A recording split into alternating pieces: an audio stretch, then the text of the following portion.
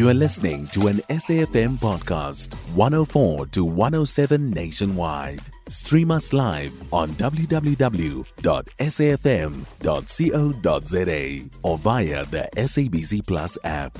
SABC News, independent and impartial. So for us, it's not really an issue.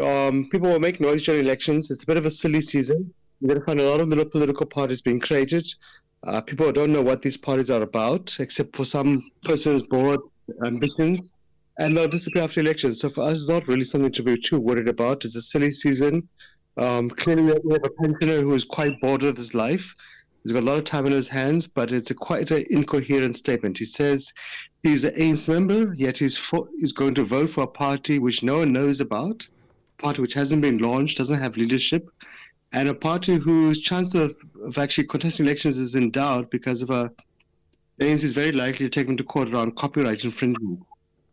So how then do you believe that the ANC should respond? Because you are saying you're not taking it seriously, but one looks at the ANC's constitution, for example, you think about section 251713, which deals about acts of misconduct. And part of it says, you may be, a member may be disciplined or have disciplinary proceedings against them instituted when they're joining or supporting a political organization or party other than an organization in alliance with the ANC in a manner contrary to the aims, objectives and policy of the ANC. So how do they respond to this?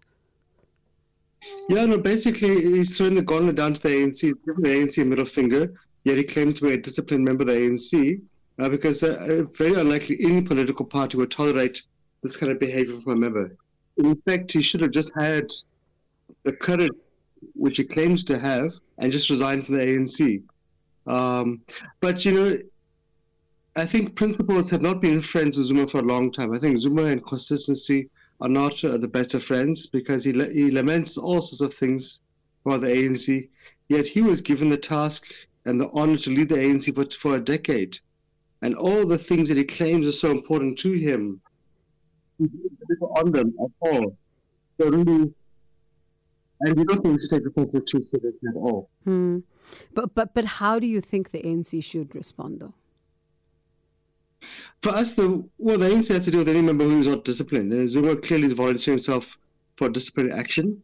Clearly said he doesn't belong in the ANC. That's no problem. For us, the ANC just needs to focus, not to worry too much about the rantings of a board pensioner. The ANC should focus on intensifying its efforts to cleanse itself of corrupt elements. Should focus on renewing itself. And if it makes some individuals who have been compromised, who have been found wanting in commissions of inquiry, that's good.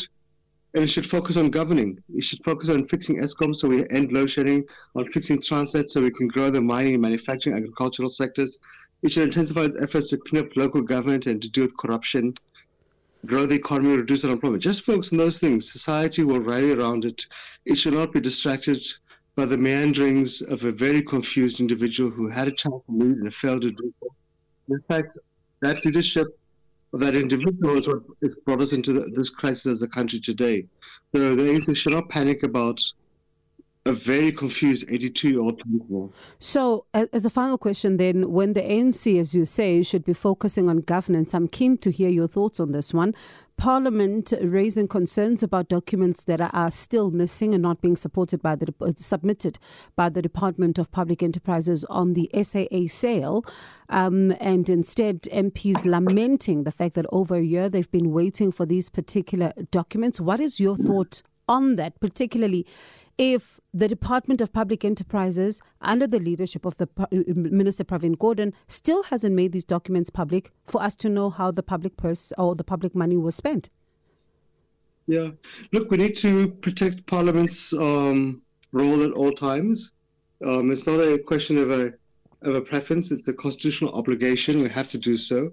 At times it may make some people feel uncomfortable. At times it may ask awkward questions. That's Parliament's role. If any minister feels that there are issues of sensitivity, commercial confidentiality, that's fine. There are various modalities within which Parliament can have meetings in confidence. They can be closed meetings. That's not difficult to arrange. It's simply a request of the Speaker. They can have meetings in camera, etc., as the need arises. They can ask for a delay in sharing certain information to a certain time. They can do that. So that's not a difficult thing. But I think the principle is Parliament must be respected at all times. Its task is to hold the executive accountable. And there should be nothing to be fearful in that regard. I think we should be very wary of undermining the role of Parliament. That would be a very dangerous precedent to set. All right, Matthew, let me thank you so much for your time. Do appreciate it. That is COSATU's national spokesperson, Matthew Parks. You can find SAFM Current Affairs on 104 to 107 nationwide. Our podcasts are available for download on all our digital platforms. SAFM, leading the conversation.